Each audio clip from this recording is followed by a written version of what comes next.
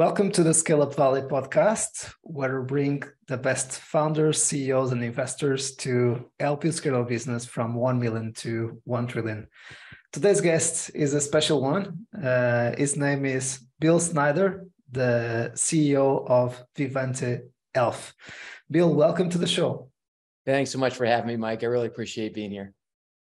And Bill, you are coming from Chicago. So this year we started in Stockholm. I was having some issues this afternoon for me, this morning for you to pronunciate the city.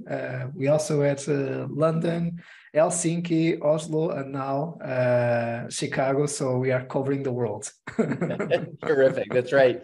Yeah, we're here in Chicago where it's a little chilly this time of year. So it's always best to be here in the summer, but always a great city. And your career and background is quite amazing. You have an amazing story. You kind of climbed the corporate ladder at Humana, then you moved it as head of sales to Vivante Health until you became the CEO of Vivante Health. So a lot of experience in the digital health space in different positions. So, but better than anyone that myself, you can give an overview of your career to the ones who are listening to us. Yeah, absolutely. Happy to. So I was fortunate to start my career at Humana, and I started at their headquarters in Louisville, Kentucky.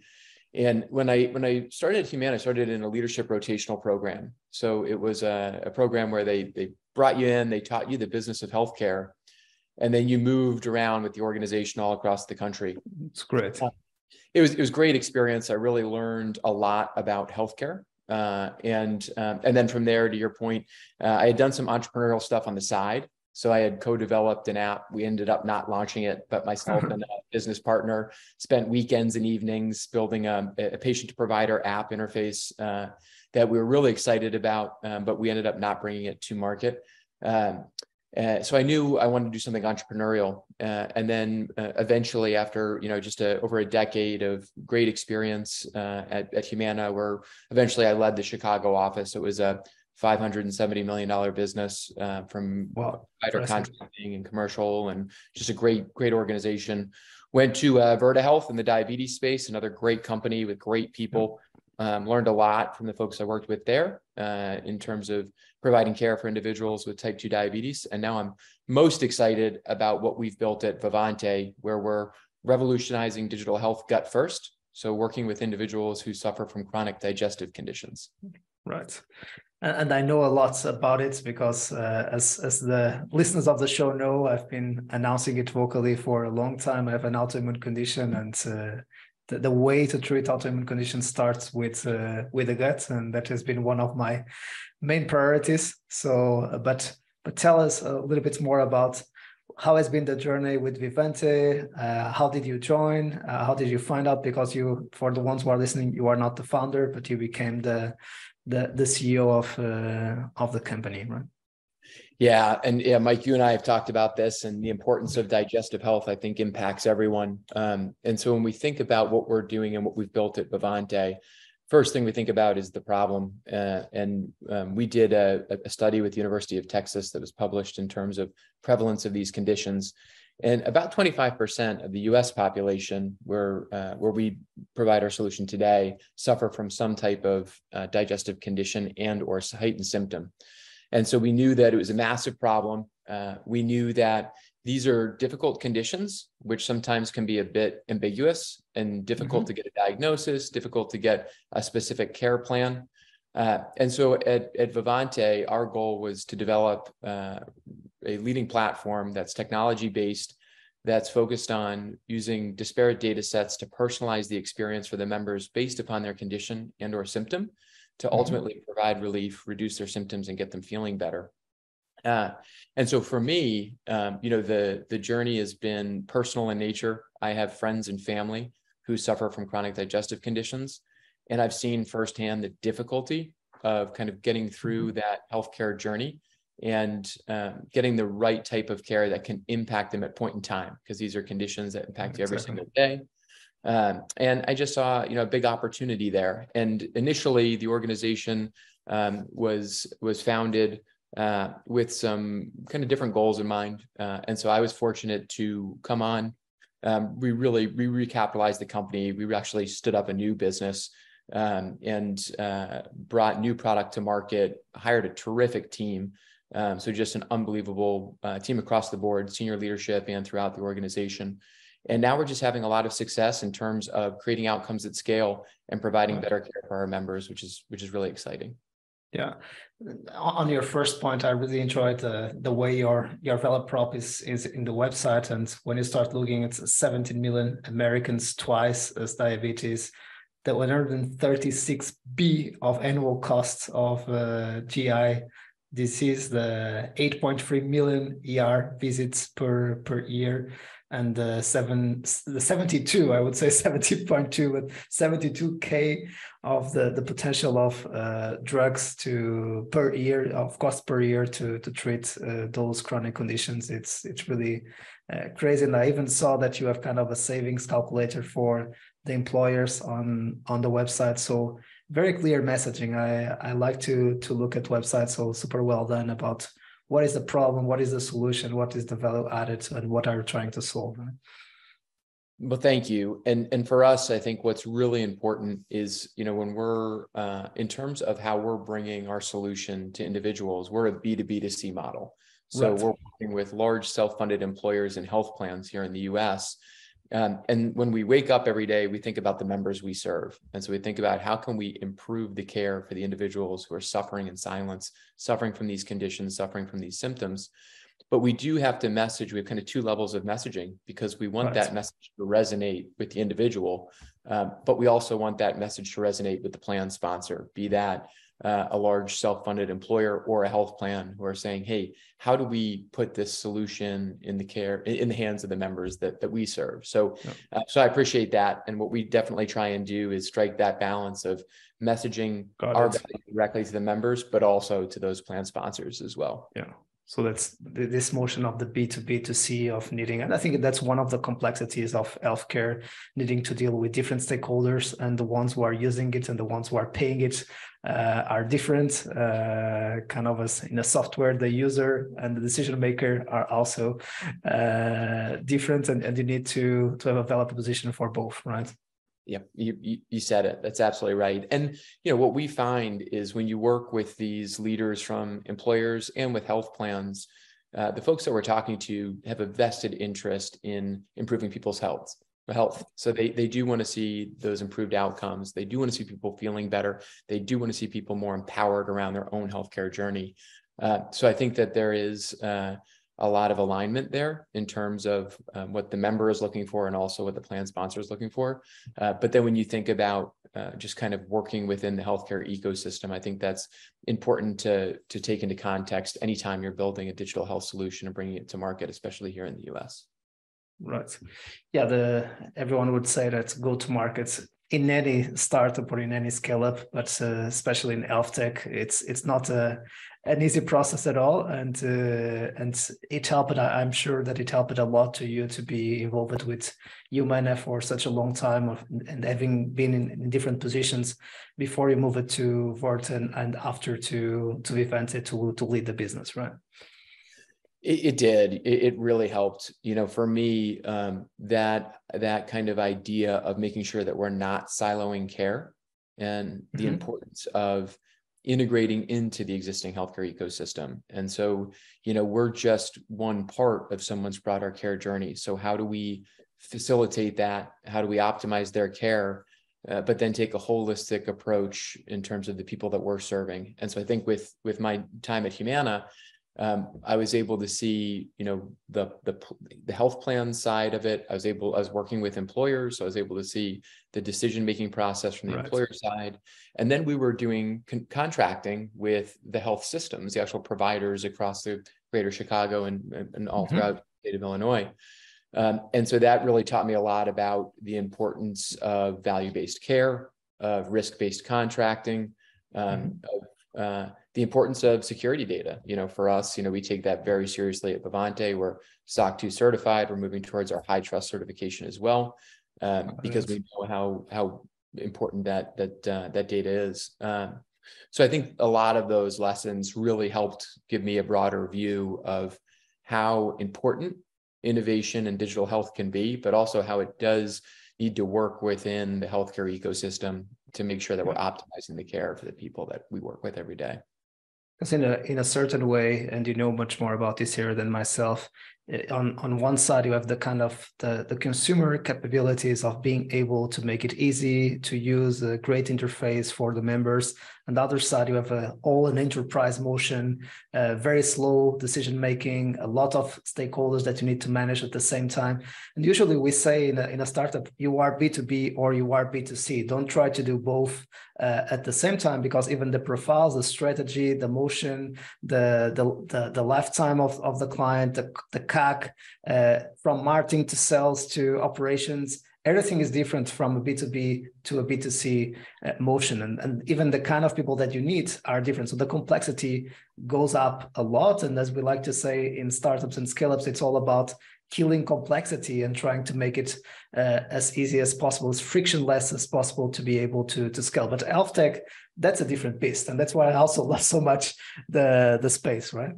Yeah. No, you said it. It's like building the product and the solution and the interaction for the member, and it's keeping that front of mind and keeping it kind of the human-centered design, and making sure that you're creating these meaningful experiences for individuals that result in real outcomes for them. But then to your point, thinking about those other stakeholders who are doing some of the purchasing and helping distribute the availability of that solution to their members, that's it's unique in healthcare. And so you're absolutely right. It's kind of a unique opportunity as well as kind of a unique barrier when you're building a digital health company. As you said, kind of the NPS of the member, but also the NPS of the employer, the NPS of the health plan, the different NPS of the different decision makers in the process. It's again a lot of stakeholders to manage, and at the same time you need to be able to make a business model work out of it. And I think that's the complexity. Of course, the NPS for the member, it's all about having better health, a better life, improving the symptoms. And I'm not saying that the B2B motion and Monster doesn't have the same incentives, but the P&L is there as well, and the business needs to be sustainable from a financial standpoint. And that's where sometimes also the ethics in healthcare gets in the game, and we are seeing also a lot of pressure in these kind of companies because the business models also sometimes are not very sustainable, especially on the health plans and insurance side. Yeah, that's spot on. And I think it's important to kind of recognize those needs, right? Because we talked, just to your point, about the NPS for the individuals, right? How are you creating that meaningful experience? Is it delightful for them? And are you creating real outcomes for them as the user? And then how does that translate in terms of value for the plan sponsor? And I think what we see is we definitely see decision makers that we work with that are taking that into account. They really want something that is meaningful to members. They want that delightful experience for them. And so it's great to see all of these employers that are so interested in these innovative tools. And then they also want to see how does that outcome translate in terms of savings. And so that's something at Vivante that we did an early white paper on a 30,000 life client that we worked with and did a pre-post analysis in terms of hard cost savings. So how can we actually show financial results in 12 months that employers and health plan partners can count on? And I think that was very meaningful in terms of moving us forward for our scale and our growth. Yeah. Also having in mind some of the audience or the listeners that are tuning in and being with us today, they might be in different stages of the startup and of the scale up. So we are seeing some trends, and we have discussed this before, also in this context, which is sometimes we see digital health companies and leaders recommending early stage startups to start with a B2C model to create the business case and then evolve to an employer or an health plan. In other cases, do a pilot directly with an employer or an health plan and grow within the ecosystem and start B2B2C instead of starting B2C and then pivoting to B2B. So there are so many options, and usually those first 3 years, 4 or 5 years until you get, let's say, maybe free if everything goes well from the pre-seed to seed, and from the seed to way by the book. That we know in health tech sometimes that things, and in any startup, and things don't go by the book. We need to be able to, and again, the decision making, the process, it becomes a little bit difficult to start up in order to be prepared to scale up the model. So any lessons, any advice for the ones who are listening to us according to your experience? Yeah, really good question. And I do think a lot will depend on the specific market that you're going after. Right. But to your point, and going back to kind of what you outlined before, which I thought was spot on in terms of that mentality of the B2C versus the B2B2C, I think it begins with kind of a fanatical approach to product and product design. And when I think about product and product design, it's really about that user experience. You know, are you creating something meaningful that adds immediate value to the individual? And are you creating an experience where they walk away and say, this is incredible? And, unfortunately, people's view of the healthcare system in general is not a positive one. Most of us have interaction with the healthcare system. We don't walk away saying, man, that was great. I'm so happy with all of that experience. Great. And so I think these innovative tools give us as a member. right, exactly. And I think, these new innovative tools really have that opportunity to create an experience where people are saying, wow, this is fantastic. I've been looking for something like this for 20 years, which, we hear often. And so I think anyone who's starting to build a business in digital health technology, the beginning piece is finding that big problem where there's a lot of opportunity to fix these massive issues in the healthcare system. So find that big problem, create a solution that is meaningful, creates delight, and where you have members coming to you saying, this is absolutely fantastic. And then when I think about scale, for me, I think when you think about digital health, I think the B2B2C model makes a lot of sense in terms of that next step. Once you have that user base of, we've got a working product that people really enjoy, you'll always iterate on that. You'll always look to improve it.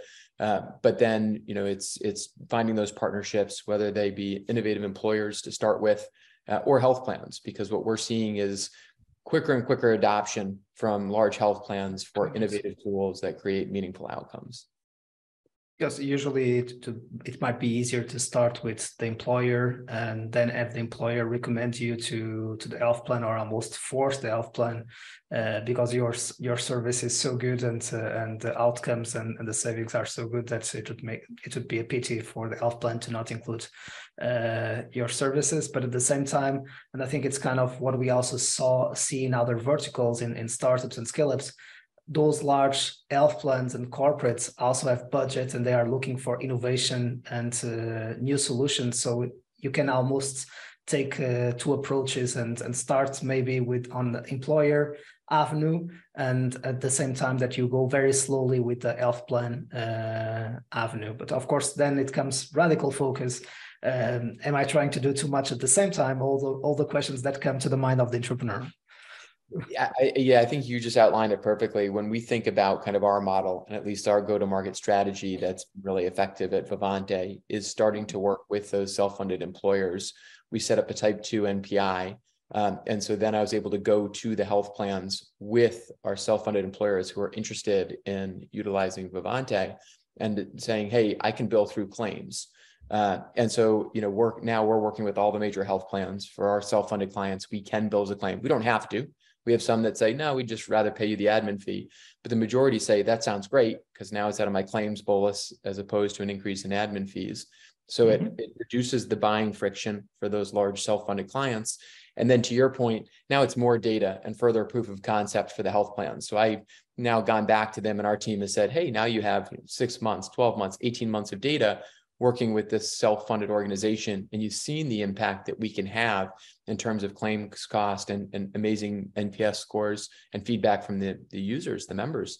And so that then makes it an easy decision for those health plans to say, hey, let's talk about broader distribution. Let's look at our fully insured populations. Let's look at how we can start to promote you as a value add to our services, which is really exciting. So I think that is, to your point, it's a lot and there's a lot of moving parts, but I think that really gives you a great opportunity to impact more and more members as you scale throughout the country.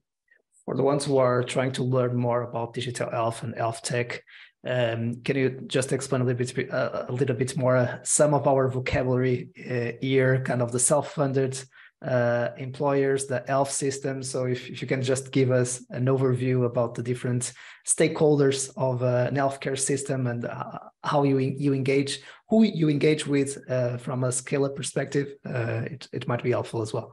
Yeah, that's a great point, because this is something that I again, with the Humana background, I have a tendency to gloss over sometimes. And you're right, because that's why it's amazing to have you here, and why I love so much to talk to you, because I can learn so quickly so many things.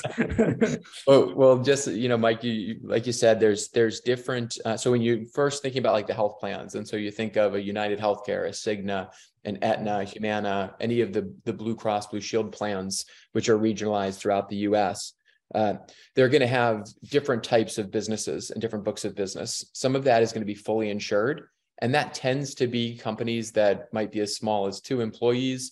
Typically, that might range up to companies that employ maybe 150 to 200 employees, depending on the geography, because what you see is more what we call self-funded and ASO clients in pockets of the country, where in other pockets they're likely to fully insure to a higher employee count.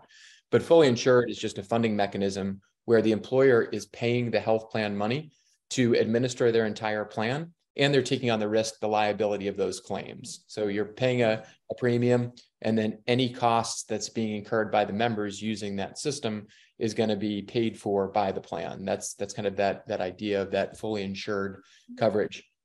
Self-funding is typically larger companies, although there were some programs that came out about 8 years ago where we saw self-funding going down to smaller employers as well. But typically you see it for any of the Fortune 500s, the vast majority are going to be self-funded.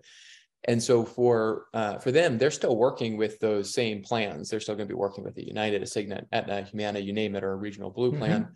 And what they're going to do is they're going to be paying that health plan to, again, still administer the plan, still have a network in place, but they're actually funding the claims. So they have a pot of money where they're going to be paying out claims out of that pot of money.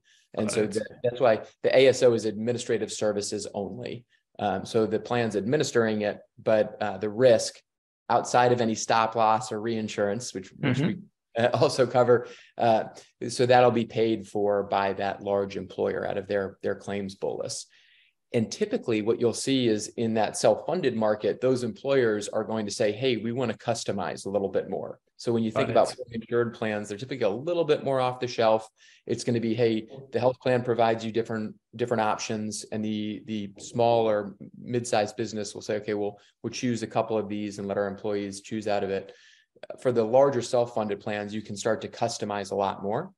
And so that's a great starting point for early digital health companies is large self-funded plans, because they can customize, because they are paying out of that claims bolus. They're going to say, hey, as the decision maker for our plan and what we'd want to design, we're going to pull in some of these digital health solutions and then work with our plan on the administration of that.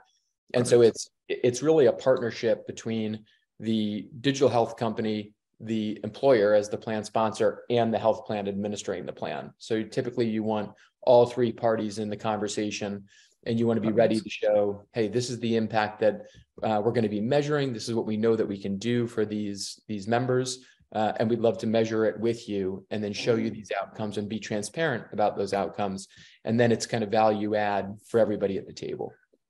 And you feel that though, or you have the evidence that those self-funded employers are more open for innovation and for earlier stages, and for startups in earlier stages? That's kind of the point that you see. It's easier to get in than the ones who are not self-funded, right?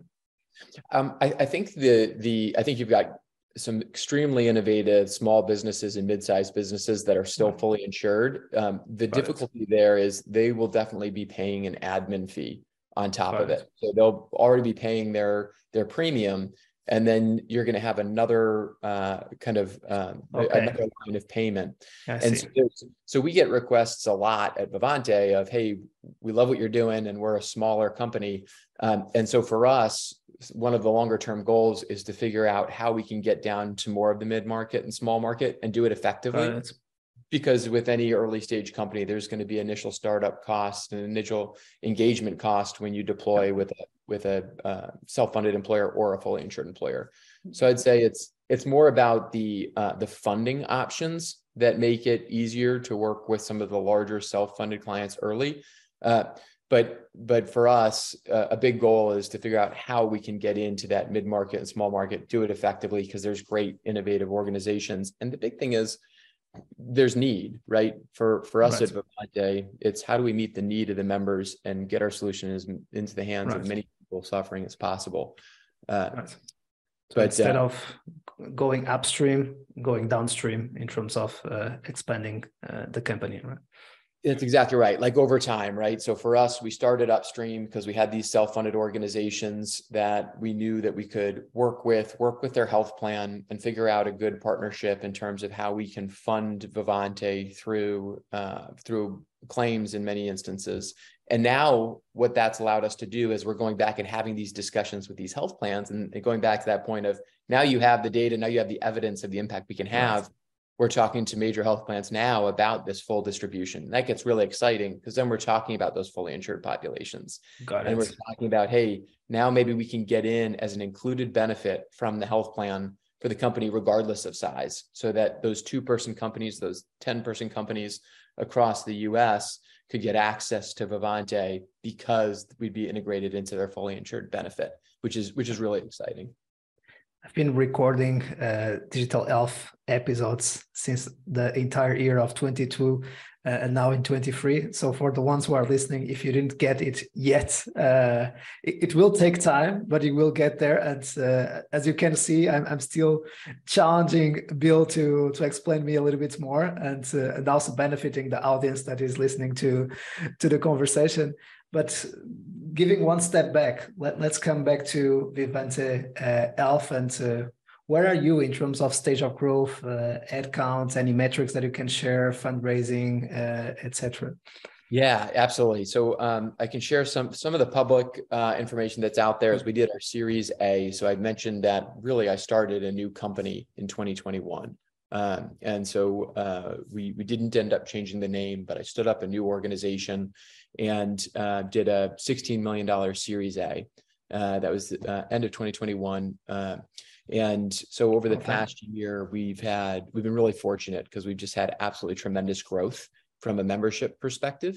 And so for us, we think about how are we improving outcomes over time? How are we getting access to new opportunities and new members through our employer and our health plans? Our employer and health plan relationships. And so for us, we've seen just from a top line revenue growth, about 500% growth year to year. Wow. We just launched in January with a number of Fortune 50 companies. And we've been off to an incredible start thanks to our amazing team at Vivante and to our partners. And so we'll probably see another 3x growth this year as well. Congratulations. So really exciting.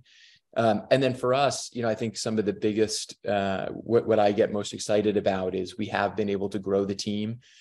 So we continue to invest in our people. And we've just, when I think about what we've done really, really well is we've just hired incredible talent throughout the organization, people that are passionate about our mission, people that are value driven.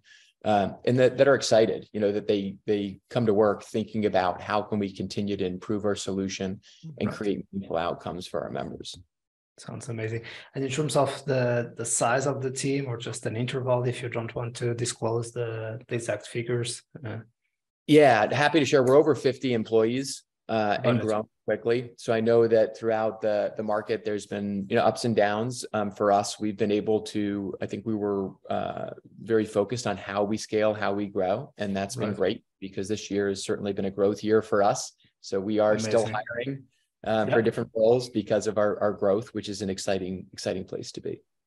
And this is also a new trend that we discuss here very often on the podcast is how are you able to go through the different stages with an optimal size? Because I think that leaders, as they become more and more experienced, they know that adding too much headcount in a short period of time, sometimes it makes the company break and it becomes chaotic even to sustain the culture, sustain the business model, sustain the processes. So sometimes it is better to go a little bit, of course, it's amazing when you find product market fit, and that's kind of your case. You are kind of having the 3x growth and so on. So which means that the market is pushing you to grow quicker. But at the same time, of course, it's a much better problem to have than those companies who are trying to find how do I break this growth plateau because the market is not pushing me. We need to do certain iterations and go again into the discovery exercise of the starting up moment before going into scaling up. So you are one of the fortunates that you are being pushed by the market. We want more and more and more, and you are trying to manage how quickly I should grow in order to not break the company and keep the level of satisfaction on the side of the members and of the B2B stakeholders, right? 100%. I mean, you said it perfectly. I can say it any better than that. We've been very disciplined about our hiring, and there's kind of two things that I would mention on that front. Number one, I have been in the unfortunate seat where I've done a lot of restructuring of teams at different organizations I've been at. And that's always difficult because you handle those conversations as a leader, one-on-one personally. And so that's tough when you inherit something that is outsized relative to where you need to be from a people count. So I think that I've learned some tough lessons over the years. And so for us, we're very disciplined about our growth, how we think about our team, how we think about our expansion and hiring. And the other thing at Vivante that we do is everyone's an owner in the business. So every employee has ownership in Vivante. And a big theme for me is reminding people that we're all owners. And so when we think about how we grow and the work we're doing, sometimes it's tough. Sometimes the hours are long. But I think that we do a good job of finding those mission-driven individuals that love what we're doing, believe in the solution we're building. And then I think that they take a lot of pride in the fact that they're owners in the business as well, and that it's our company. And is the team distributed, or do you have certain apps? How is being your policy around that? Yeah, that's another good one. So for us, we were a distributed workforce, and we still are. We do have a little bit of a hub in Chicago, so where I'm based, and I've got some team members, but everything that we do is with a distributed workforce in mind. And so we do, everything, a lot of virtual meetings, and make sure that communication is open. We focus a lot on transparency, collaboration, accountability are kind of the three themes that we focus on. And we believe in over communication. And so every once in a while, we'll have the team being like, oh man, we're doing another group call, but then eventually they remember that, the intent is to build that connectivity, because that is something that, in our, kind of post-COVID virtual world, you want to make sure people feel like that they're part of something. So that's been, so our policy has been, we've been very flexible on location and working remotely. And we found that that's been the right mix for us. Yeah. You have a quite unique experience about, starting up almost the company from the scratch and moving from one company to another and raising the A round. I'm sure that you also at Verte, you have also faced some moments of fundraising. You're in a completely different world in terms of, I imagine it is a very large corporate, not kind of the VC bucket style, but any lessons learned in terms of fundraising that you'd like to share with the audience that can benefit the ones who are, again, listening us? I think the big thing, so I'd say two things on the fundraising side. Number one, if you haven't ever done it before, just be prepared for a lot of no's. That's part of the process, and that's just the reality of fundraising. And then the second is within those no's and the ongoing process, learn a lot and ask the questions, spend the time, especially early on, to say, hey, I understand that this isn't the right time for you, but can you tell me anything more? Continue to ask, like, what about our solution doesn't make sense? Or what about the story I'm telling doesn't make sense?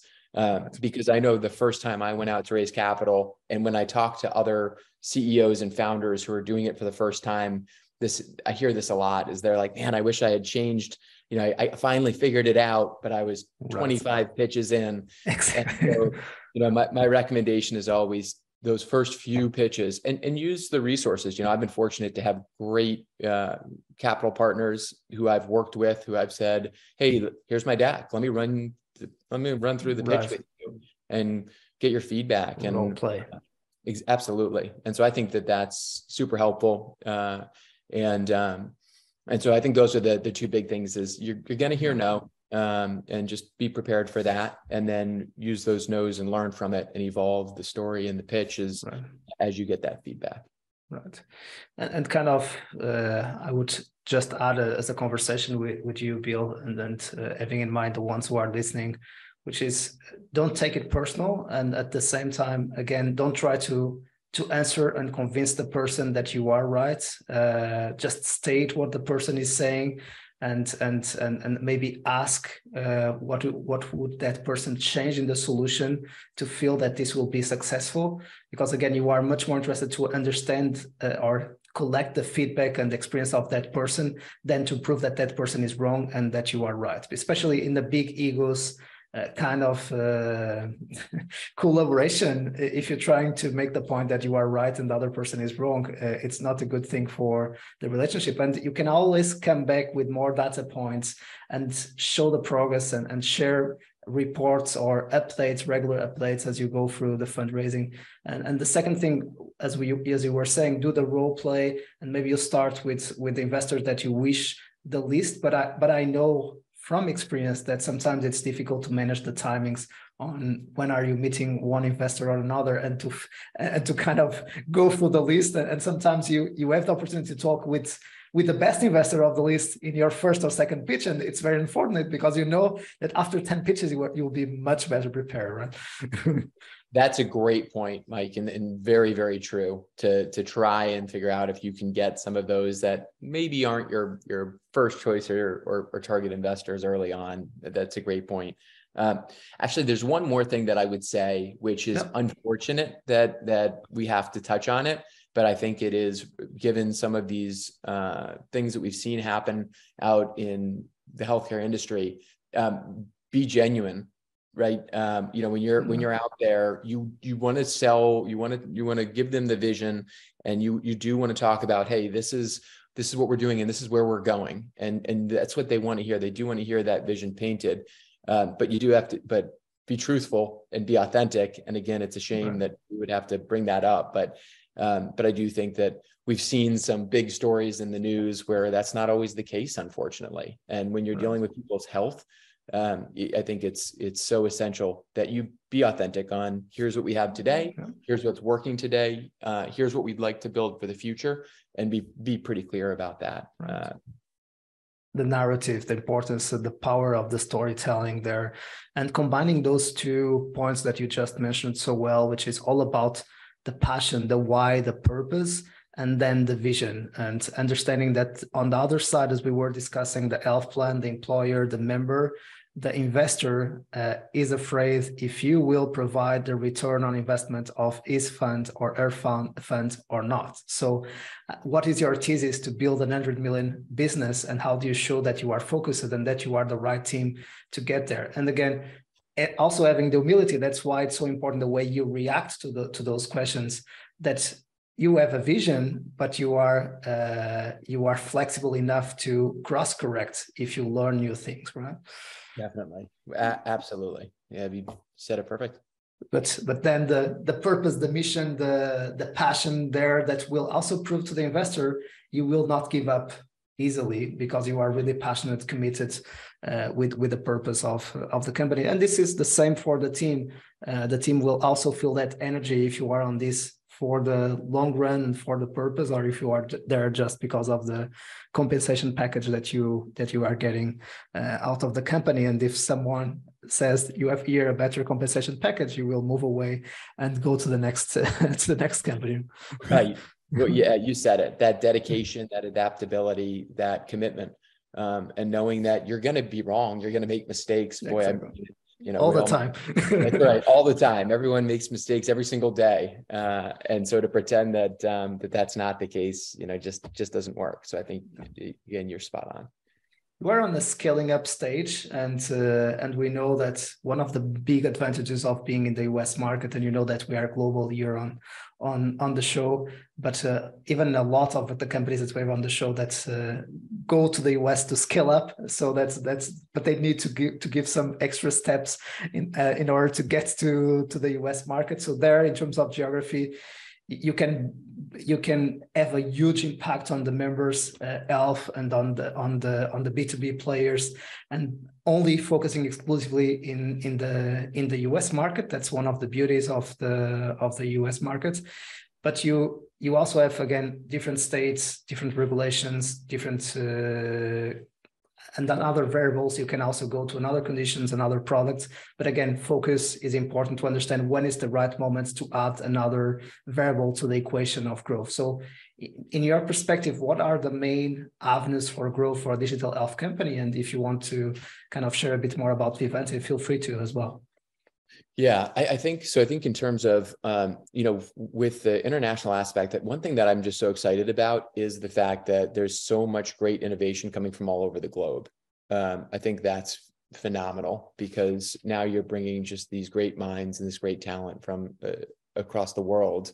And you're seeing adoption of different types of digital health solutions across different countries, which is really exciting, because again, when you think about what the ultimate goal is, it's to get as many people feeling better as possible. I love that point. Yeah.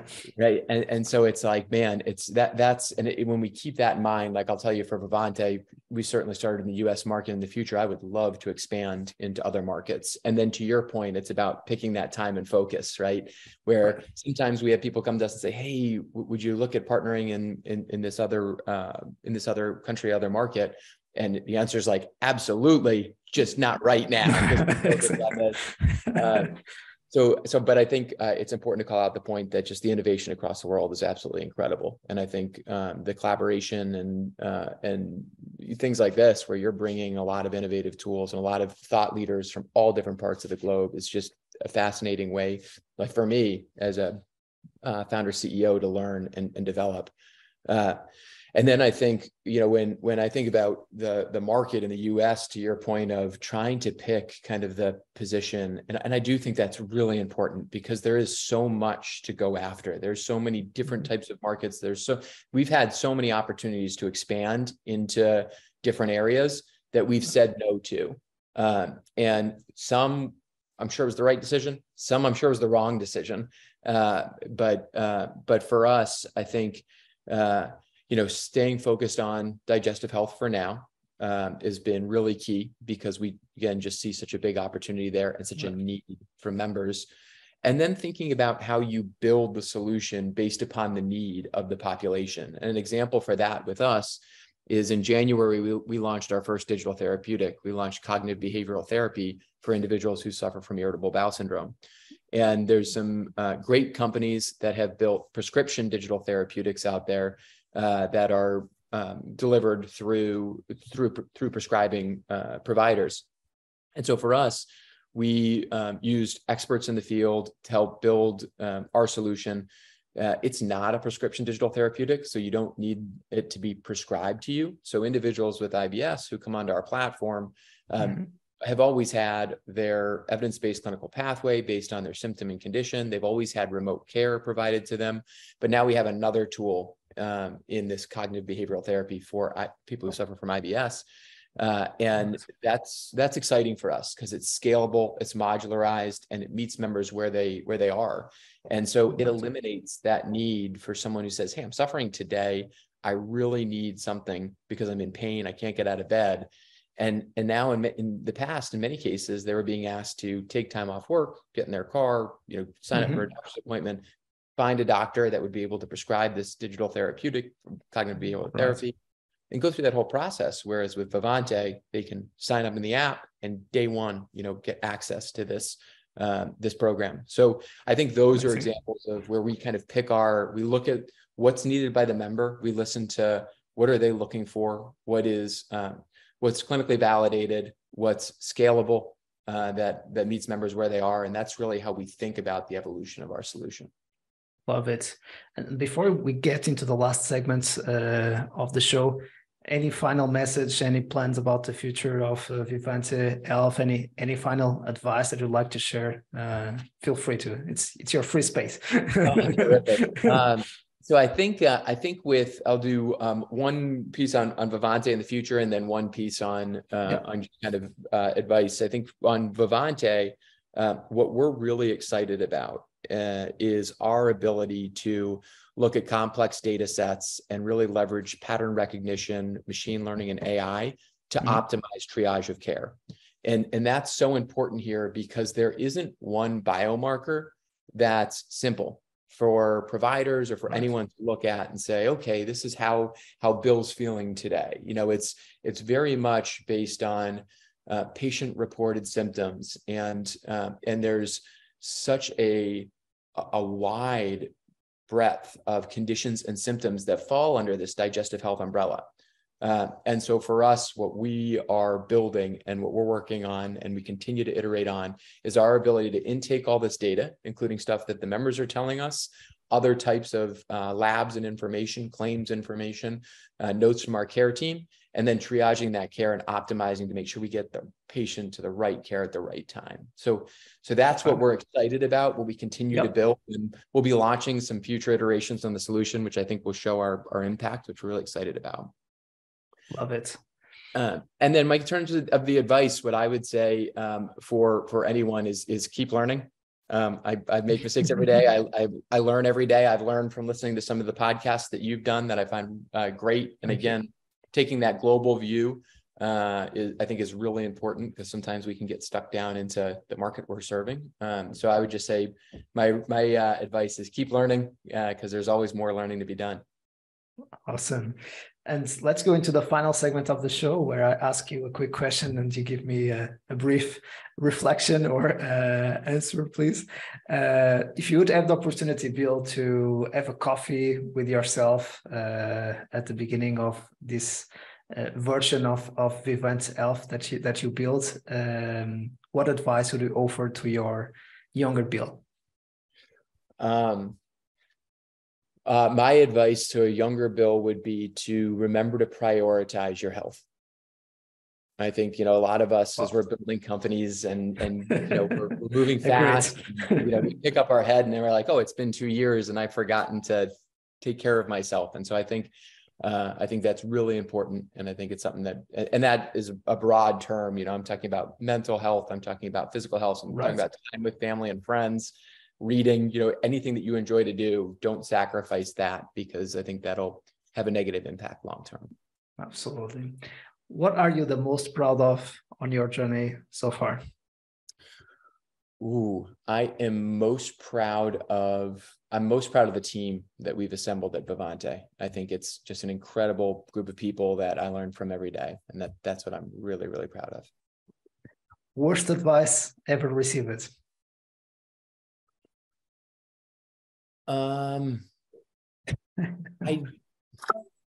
I don't know if this is really, I don't know if this is advice, but it kind of goes back to our earlier part of the discussion. We were talking about growing companies and not overgrowing and overhiring and then having to correct. I think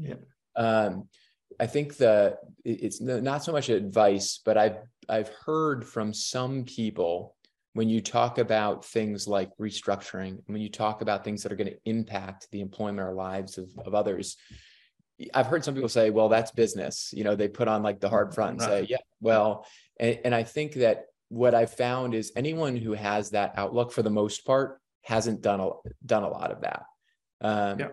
Because the truth is, you're talking about people's lives, you're talking about their livelihood. And so I think that should always be handled with empathy and sympathy. And so I think putting on that bravado of, oh yeah, that's business, I think so not so much advice, but it doesn't jive with me. I agree with you. And you should have this kind of attitude is because you are not able to connect as leader to your people. And it shows a lot about our own leadership when we make it easier, or we are just trying to protect ourselves as well, saying that it's business, right?